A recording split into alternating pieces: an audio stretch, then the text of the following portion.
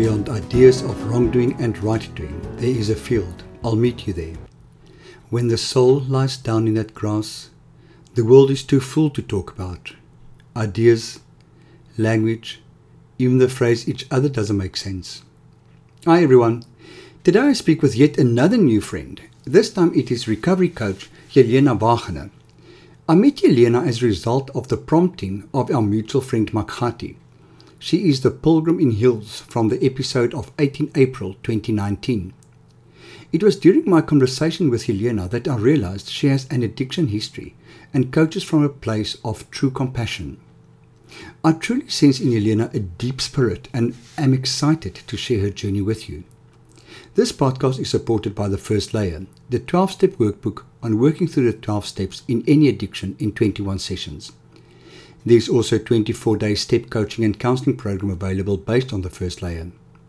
For more information in this regard, go to www.freddy.org.za and click through from the notices at the right of the homepage. This is Jelena's story. Sit back and enjoy.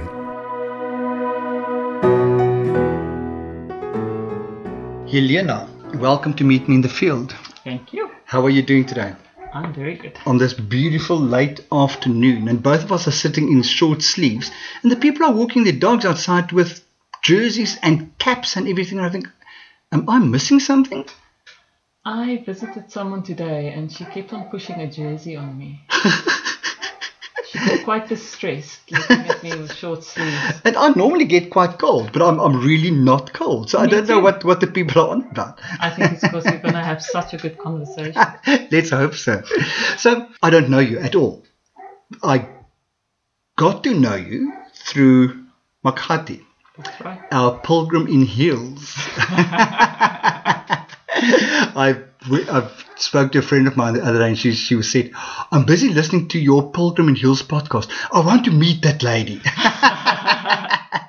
So I reckon that's going to happen soon. How do you know Makgati? I know Makgati through something called Women on Medicine. Okay, Women on Medicine. Women on Medicine, no. Women are medicine. Oh. Women are medicine. I love it. Women on medicine. Women on drugs. Drug is anonymous. Oh, you know, these are other from NA. Okay. Women on medicine. That sounds lovely. What is that? Women on Medicine is a group which started, I think, about 4 or 5 years ago. The impulse was really, it started in Zimbabwe at a place called, it started originally in Turkey. Then someone in Cape Town found out about it or attended something to do with it in Zimbabwe, and she then decided she wanted to bring it to South Africa. The idea behind it is that each woman carries her own unique medicine, and that one can create a space where each woman can feel confident and empowered enough to bring that medicine to the rest of the group. Okay. So it very much worked with emergence. There was a loose structure. It would be a weekend retreat for the first 3 years. I think it was 5 days actually. It would be a retreat. Most women would stay in the center. It was Cape Point somewhere. Okay. And there would be some dialogue, some constellation work, Ooh. A lot of storytelling. Beautiful. There was a beautiful thing where what would happen is different generations of women. So we had everything from the early 20s, I think the 60s. Okay. Would form groups, like a fishbowl, and they would sit in the middle and the rest of the group would sit around them, and they would discuss with each other what it meant to them to be a woman in that age group. It was quite fascinating. So that kind of work. Okay. So then I definitely have to introduce that lady who said she wanted to meet Makgati, because she's very much in storytelling, dialogue. Oh. Yes. You should tell her to meet me as well. Yes. Well, I think if she meets the one, then she's going to get the other one as an add-on. So as a free gift. Yeah, as a free gift. I recently joined something. So I've always had a love for dialogue, but I've recently joined something called the Academy of Professional Dialogue. Okay. Academy of Professional Dialogue is an international organization. They're looking at dialogue as a profession. So the guy who started it, Peter Garrett, went to his dentist and they were chatting, and the dentist talked about how when dentistry got turned into a profession, how much better service they could get. Now, Peter Garrett was involved right in the beginning with someone called David Bohm, I think is how you say it. He was a physicist. Okay. And he had this concept that we are the unified whole. Okay. That we're all part of a whole. However, humanity has become fragmented. And the reason behind that is our thoughts. Our thought processes have become fragmented and is very much focused on separation. Ah. Me versus you, objects, and so on, and then it gets more and more assumptions, etc., etc. The whole thing splinters more and more. It's interesting because yesterday I had a 2-hour conversation with a lady about separation. So when you said the word separation, my brain went, where did I hear that? And then I said, okay, yesterday's. Well, there are no coincidences. Synchronicity. Synchronicity. So, where are you from? Are you Afrikaans? Or I am. Okay. Ek is Afrikaans. Because driving here, I thought it could be Afrikaans, German, and I tried to ascertain your accent when I arrived, and I thought, no, this is German. Very okay, Afrikaans. so Afrikaanse meisie. Afrikaanse meisie. Cool. Could not speak a word of English till I was about 10. Okay. Where did you grow up? I grew up, my dad's a geologist. Okay. So, nice. And his company had a policy of moving their geologists every 5 years. Okay. On the mining? On the mining, okay. on the mining circuit. Probably not the right word. The exciting mining circuit. So we moved. I was born in Phalaborwa. Oh my word. Yeah. What is it called now? I don't know. What a lovely warm place to grow up. I didn't grow. I was there, I think, till I was 2. Okay. Then we moved to a place called Copperton. Copperton is a very small place close to Prieska.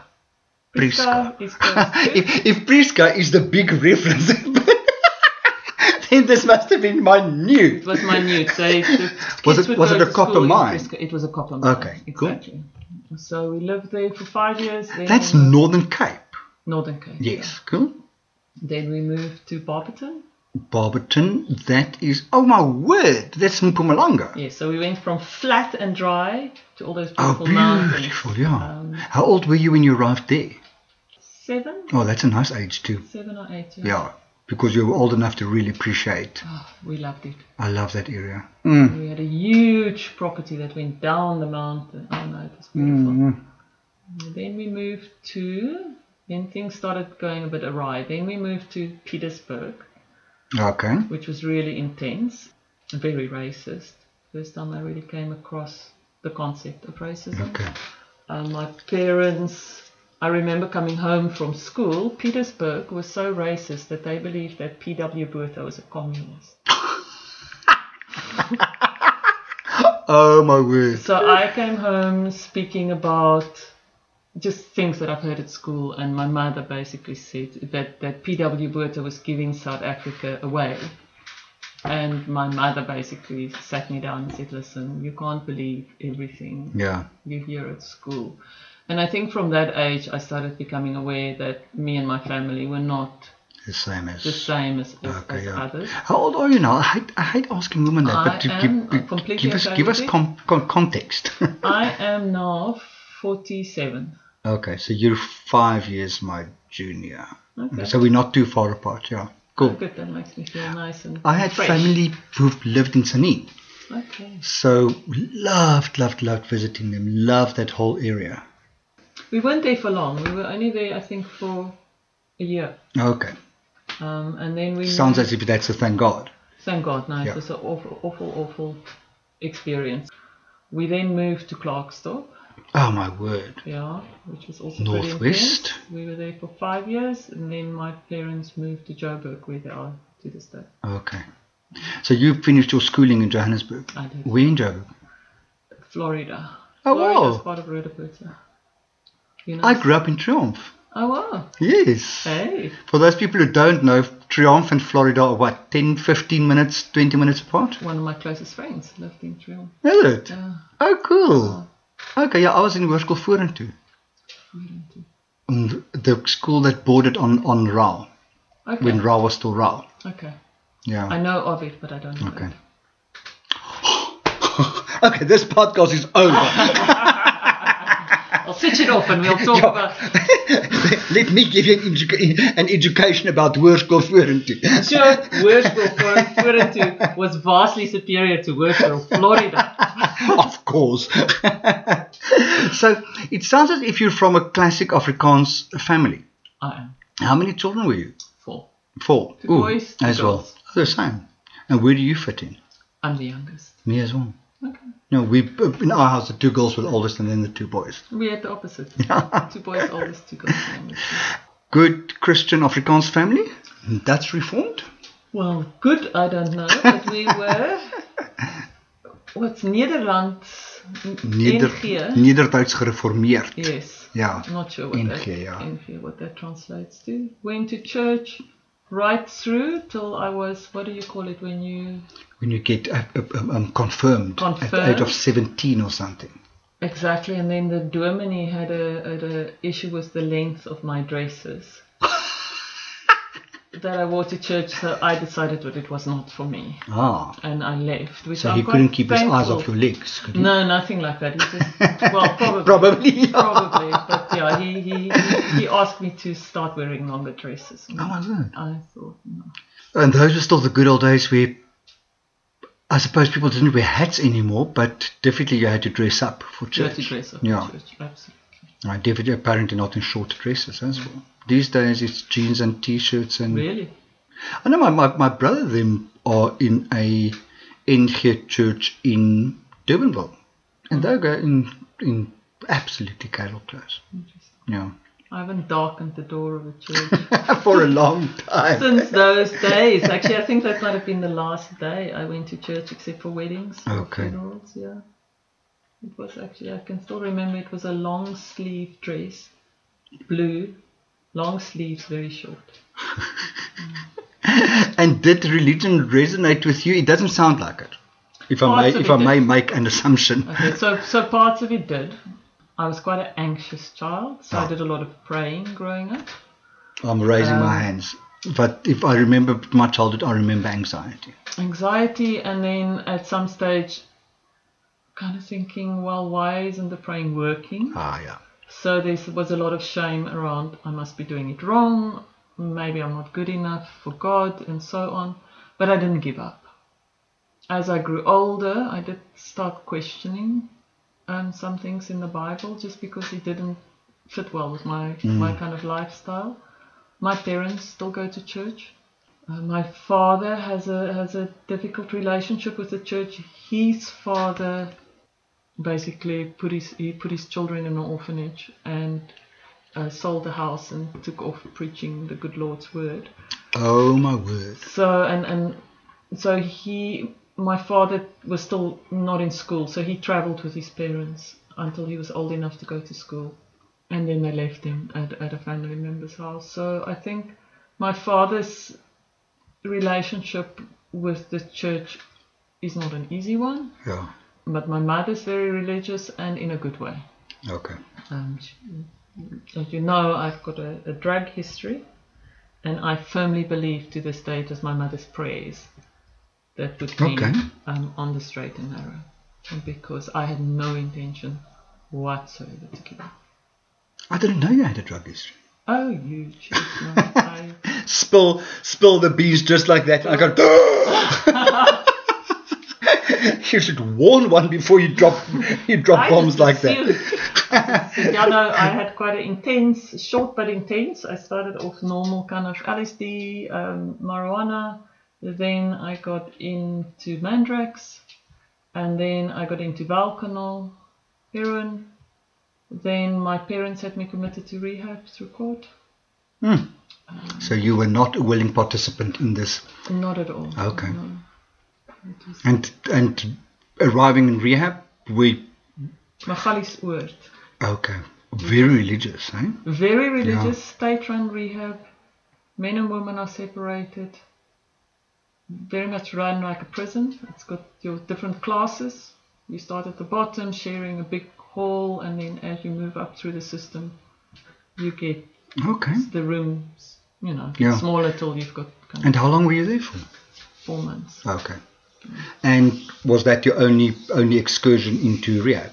My only excursion into cool. rehab. So the penny dropped. The penny dropped. I think That's I wonderful. was away long enough. Okay. Was it a 12-step facility? Nothing. There was no therapy of any sort whatsoever. So it was except for a very dodgy psychologist. So all they did was they removed you from the stimulus that makes you want to use. They removed you, and there was a certain amount of work. So there was work therapy. We had to polish the floors and do work in the kitchen. And the rehab hours, they called it therapeutic duties. There you go. So we had loads of therapeutic duties. You were not allowed to read books. You had to do embroidery or pottery or... Oh my word. What did you do? I did pottery. Okay, oh lovely. I also climbed over the fence and other things to amuse myself. But yeah, it was a pretty intense 4 months. I didn't plan on giving up. I saved up because they pay you, same as in prison. So I saved up the money, and the first thing I did when I got out is I went and scored. Okay. But it was just not the same. Oh my word. And what was the thing you bought with that money? What drug was it? I got some Velcanol. Okay. Yeah. That was at that stage. That was the only thing I was interested in. Okay. Yeah. Wow. And then that was the last time you used? No, I still used. That's the thing, because I didn't know about 12 steps or whatever. I had no idea that one was supposed to go cold turkey. So I think I only used Velcanol twice though. After I came out of rehab, then I still did heroin once or twice, and I did cocaine once or twice. Okay. I still smoked occasionally. I smoked marijuana, and I went through a stage where I drank quite heavily. I actually started working in a bar not too long after it was my first real job.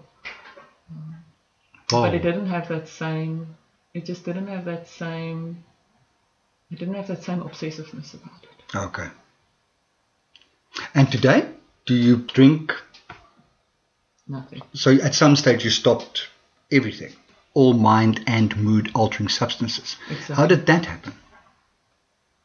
Well, the first thing that happened is I started seeing a therapist of sorts. Okay. Completely new age therapist. I don't know if you remember Lazarus. Remember Lazarus? Lazarus was some entity that was channeled. It was very popular in the 80s and 90s. No, I don't remember it at all. I was still busy too high to...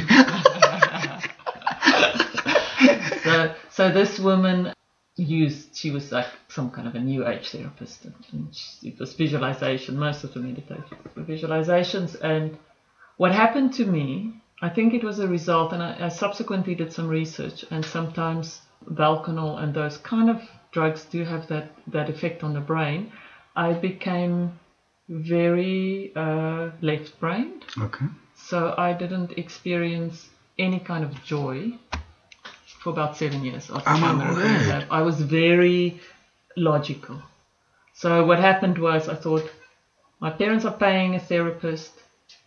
If I lie to her, I'm wasting my time, her time, and their money. And I didn't want to tell her I'm using. So I stopped. And I still occasionally use. Logic is that fabulous. I know, it was great. People always say, oh, you're so brave. And I was like, yeah. But that's also, I think my mother's prayers helped a lot. And then over the years, I started meditating. Okay. And the drugs just messed it up. Okay. So it lost its appeal. It lost its appeal. I mean, I have. Then I went completely cold turkey for quite a number of years, till I met the father of my daughter. We're now separated. With him, I did LSD a few times, which were positive experiences. And I also did ayahuasca. I think 3 times. I wouldn't call it positive. The effects were positive. But I've now got no desire. I mean, I do a movement practice, which very much takes me into those very deep transformative spaces. Movement practice. What does that? Explain that. So please. It's called the form reality practice. Okay. The form or the form? The form, like you Okay. get, things have got form. Okay. And it was developed by someone called B. Pryor.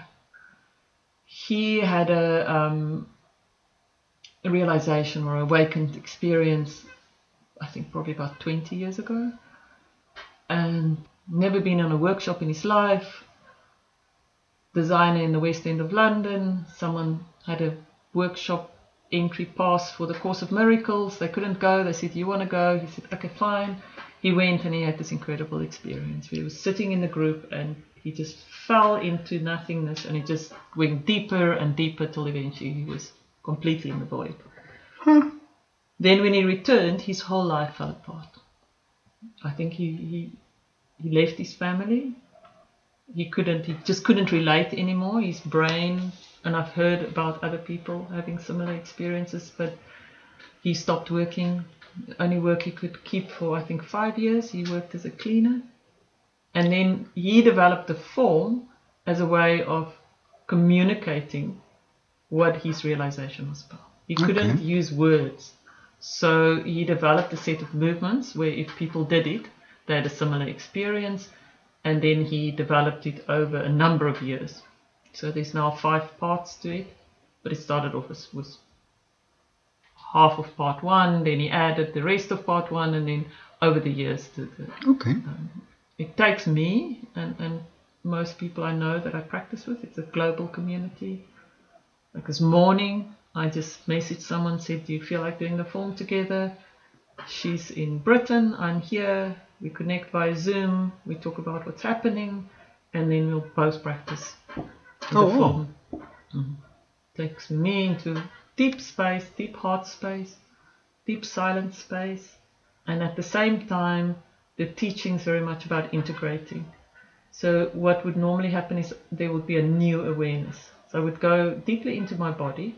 The practice rests on combining body sensation, blackness, so you close your eyes and behind your eyelids it's this blackness. So instead of you'll allow your thoughts to run, but you'll look beyond them, so it engages the mind, and then you'll focus on the heart. So it brings those 3 aspects together. So it's not movement therapy as in body movement. So how you would ideally do it is one person would sit and another person would do it around them. So there are movements. Okay. But when I'm here on my own, I just do it on my own. Okay. So what would happen is, while doing it, I will suddenly realize a new way of relating to whatever I relate to when I'm in that space. And then the challenge is to integrate that. For example, a while ago, I clearly saw while I was practicing that I can't exclude anything. I clearly saw the amount of energy I spend trying to create a space of silence. So I believed in order to practice, I've got to feel a certain way. Okay. Then during the practice, I suddenly had this amazing opening where I could feel my heart, and subsequently I could feel all the freakouts in my body. My mind was going mad, I was tight in the body, I was not comfortable, but yet I could still connect to the heart. And then shortly afterwards, I had to face a situation at work where someone was making me feel extremely. Her behavior was triggering me quite intensely, and I was doing everything I could to dodge her. Then I had the experience doing the form, and then when I opened my eyes, I sat down, I contacted her immediately, and I said, "We've got to meet."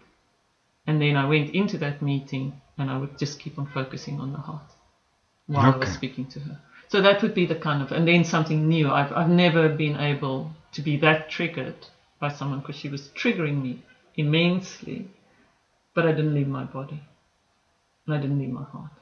Okay. But I was still triggered. That's kind of how it works for me. Okay. Very interesting. I've actually never heard of it. I heard of it completely by chance. There was someone in South Africa who started practicing it, Shakti Malan. I don't know if you know Shakti Malan. She died about 2 years ago, but she was quite involved in the kind of tantric community in Cape Town. She did a whole lot of work around sexual awakening in women. She then met B through her partner, and then she brought the practice to South Africa. Amazing. It sounds like a very inward journey. Am I correct? Absolutely. Okay. And if you can connect that to a sense of spirituality, spirit, would you, what is your sense of spirituality? I'm seeing tarot cards lying there, am I correct? Yes. Okay. So one of my crutches is I am unbelievably indecisive. I don't know if you know the Enneagram at all. No. My type is, the first time I read it, I was like, that's so me, because it's characterized by indecisiveness. So I use the tarot not so much to tell me what to do, but to try and figure out what the hell I'm feeling. Okay. Well, for me, there's levels to spirituality. Awesome. Things like the tarot, it gives it color and it gives it meaning. It just makes it more interesting, right? It's nice to play with tarot cards. But there's also that sense of knowing, sometimes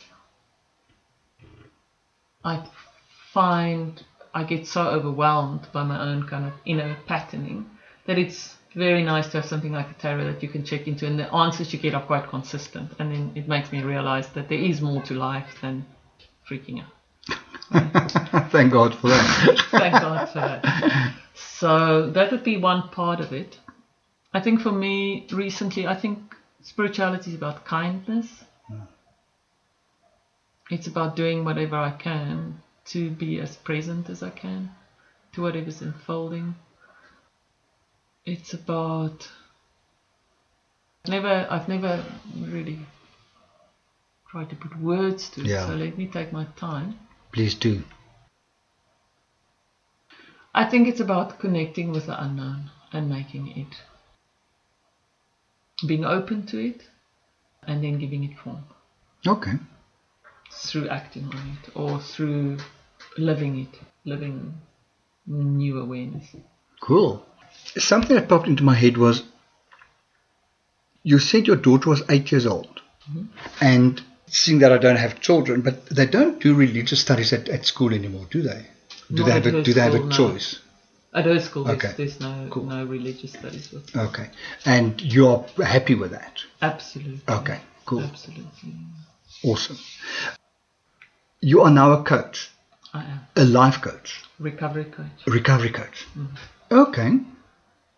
Recovery coach is like a life coach, but you would work to people either not deeply enough in addiction to have to go to rehab, preferably, although one could work with someone that needs to go to rehab to help them decide what the best treatment options are, or someone who's come out of rehab and needs that constant continual assistance. And exactly, because I know when I came out of rehab I had no idea other than scoring drugs. Yeah. That's where the 12-step rehab worked for me, because I came out and I knew exactly where to go. So there was no grey area. You go to NA, you go to AA, and there you meet a fellowship of people who support you. The 12 steps for me works. It works for me. And that's also the only framework that I have. So I'm always interested in hearing what other people not in 12-step fellowships, how do they get their support? So do you feel sometimes that your way of thinking is understood by your friends who don't have a history of addiction? Weird question. Not at all. It's actually a good question. So I'm going to answer it in several ways. Cool. The first is I never went to AA or NA. When I came out of rehab, the group of people that I was friends with, some of them's been through rehab, and like NA was for people who were not cool. So I never even tried it. So I never went. So then my way of getting off drugs, I just ignored it. I ignored the history.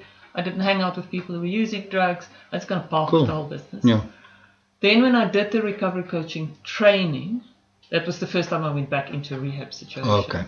And that started dealing with the actual I dealt with some of the causes behind my addiction through my spiritual journey and Yeah. through therapy, but I never really dealt with the nitty-gritty of what taking drugs do to you, Yeah. right? Because it takes you to horrible places Absolutely. where you do unbelievably unkind things to yourself. Absolutely. Other Absolutely, yeah. I call it a slow way of committing suicide. It's actually what we do. We just use the most horrifying way to kill ourselves. It is dehumanizing. Yeah. So we will move back to the animal instinct. Not even, because I think for me, maybe it's just the drugs that I were on, they made me very mental. Like for me, animals got certain instincts, Okay, yeah. where a drug addict has, they've got instincts for getting drugs, but the instincts are blunt as Yeah. well. I like that, blunt, yeah. It's a nice way of putting it, yeah. Horrible. So then when I did the recovery coaching, I started seeing clients. I thought I better understand what AA and NA is all about, so I went. Okay. And the reason why I'm saying I'm answering your question is there was a fellowship there that I have not experienced with any people who hasn't been on that journey. Okay. I think what I struggled with is because a lot of the people in the groups I was going to was quite fresh out of rehab, I would then have to rack my brains to come up with stories to fit into the culture. Okay. Things that I wasn't really relating to Yeah. myself as an addict anymore. I had to almost, to be part of it, I almost had to reimagine myself and Okay, act yeah. from that space, which over a period of time, it didn't sit well with Okay. me. But I loved being with people who understood the experience and understood the miracle of not doing it anymore. I think it's you can only realize how fucking unbelievably lucky you are not to do it anymore if you've been there, because it's so hard. So that is so, yeah, I love it. That is so true. So true. And I've got, I'm really lucky at this point in my life. I've probably got between 5 and 7. I've never thought of counting them, but people who, I've got 1 or 2 people that I connect to through the form, and then there's 1 or 2 people in my life that do is quite deeply into family constellations, mostly through Women on Medicine. Okay. And then there's also another woman that I met through Women on Medicine, Judy Becker. She does a lot of facilitation work, so I've met, and she does a lot of ritual work. Okay. So through her, I've also met 1 or 2 people where there's a very deep connection. Cool. Of what it means to really live Yeah. those new places. Yeah. So there's a deep connection there, but yeah, most of them's never. I'm not currently close friends with anyone who's had a drug experience. My oldest friend, who's no longer on drugs either. She was pretty intense as well. But she's in Joburg, and Okay. we've kind of taken separate paths, although there's still a deep connection. We hardly ever speak to each other. Cool. I'm very into Don Hari. I don't know. If I remember the story correctly, he had a brother who was an addict. And he was really fascinated by why is it that his brother does this to himself. And he started doing a lot of research, and what he eventually discovered was that the opposite of addiction is connection. Ah, So that's a very big theory that I buy into. If I look at, I was always apart from and not a part of. And what recovery did for me is I became a part of something. And there I feel comfortable, where I just didn't feel I fitted in previously. And so I like his stuff now, watch him, and it's fun. And for me, it's about when I go through a bad hour, I connect. And it sounds as if you do the same in the fall. Am I correct? Absolutely. Yeah. absolutely. Awesome. So you live in Noordhoek, I do. and you mostly work from home, you say. I do. So the question I want to ask is, how many addicts are there in Noordhoek? I have got So- no idea. But you're making a living as a recovery I'm coach. not. Not. I'm not. Up to now, most of the recovery coaching I've done has either been pro bono, because people haven't had money, or I haven't seen any addicts in Noordhoek, just to... I'm sure they're around, but I haven't consulted with any addicts in Noordhoek. I know that it's quite rife in the schools. So what's happening for me at the moment is I'm actually going through quite a tough financial period in my life. I stopped working full-time when I had my daughter. Okay. And then when she was about 2, me and my partner separated. And I haven't been able to work full-time. I was lucky in that I had part-time work, which I could do from home. Most of it was research-based, and then I would see clients when I could. And that ended in June last year. Okay. And no matter how I tried to get a similar situation, it just never works. It just never works. So there's been like a real driving me to engage with more group work. So I've been exploring using dialogue to offer support groups similar to NA and AA. Cool. But it wouldn't be based on the 12 steps. So it would teach basic dialogue principles, listen, suspend judgment, respect and voice. And then there's a few other small things to make sure that a conversation doesn't go off track. Yeah. And then it would just really allow people to learn from each other. Okay. I was looking at doing a similar program at the schools. So for me, there's something very valuable in pupils being able to talk to each other about it. And ultimately for the whole school to be able to have a conversation, not just the kids who tested positively for drugs. So that's what I'm working on at the moment. But it's not bringing in any money, which is unbelievably stressful. And frustrating. I mean, I'm sure you know when you bring the work, you want the patients to be lining up at the gate. Exactly, Something's just not happening. Yeah, I hear you. Most of my time I've spent on non-income generating stuff as well. So I just also live in the hope that what I'm doing will eventually resonate and start bringing the bucks. Exactly. Because we need to live. And I also discovered that most of my clients, I'm working on discounts. A friend of mine has his own business as well. And he got a business coach. And the first thing his business coach did is look at his client book and he said, "What's your fee?" And he said the fee, and he said, "So why is nobody paying the fee? They're all paying discounted fees." And the first thing we need to realize is what's your worth, and ask that worth. And it's so bloody difficult. It sounds so easy to say it, but it's really difficult. Especially because there's a reason one became an addict. And the reason why we get into the healing field. We want to help. So if somebody asks for help and they can't pay, then you help. Especially. So the good thing about not having had any money is I've realized how much shame there is attached in our modern society to not having any money, right? It's like, absolutely, especially with the new age thing about creating your own abundance, which is actually a fair amount of bullshit. Because if you look at the amount of people in the world struggling, good people, it's a bit intense saying that they're causing it. Yeah. So I can understand that as consciousness, unified consciousness, we are creating the situation. However, it's easier to say when you have got money than when you don't have money. Yes. So from that point of view, I do try and meet people. And at the same time, I've realized that it's good to make people pay what they can afford rather than what they think they can afford. Yeah. Someone said to me the other day, and it's still dropping, and she said, they always manage to find money for drugs. Why can't they find money for therapy? And I was like, good point. Very true, yeah. Very, very true. But then I thought about it with more, and I thought they stole and did all kinds of other terrible things, and I wouldn't want them to do that for therapy. Yeah, so.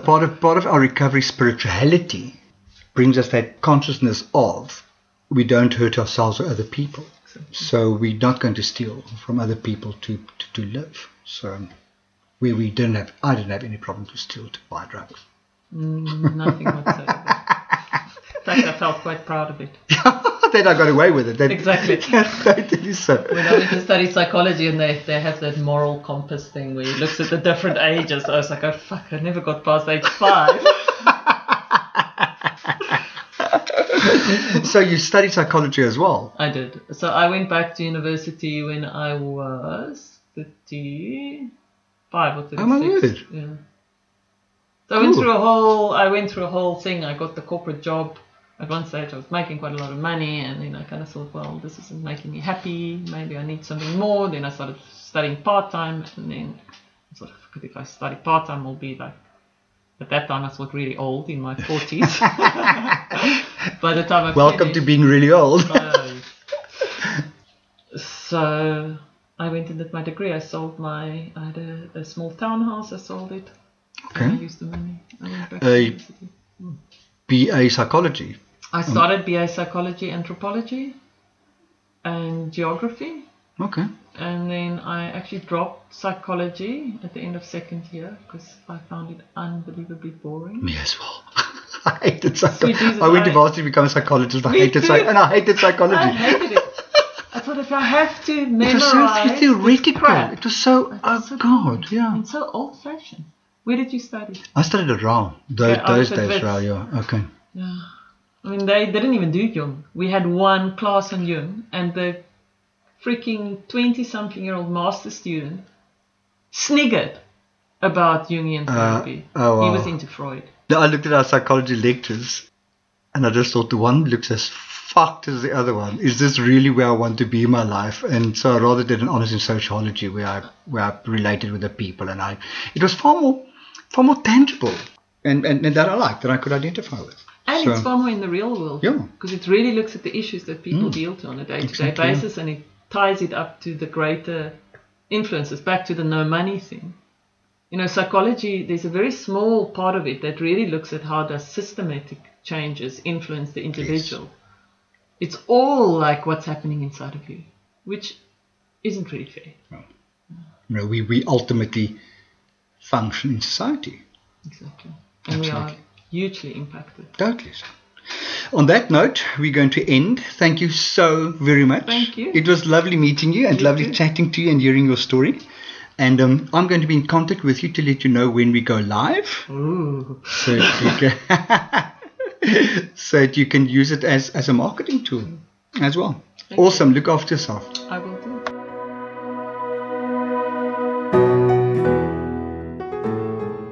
I still find it fascinating how I can meet a stranger, sit in front of a microphone, and have these most amazing conversations.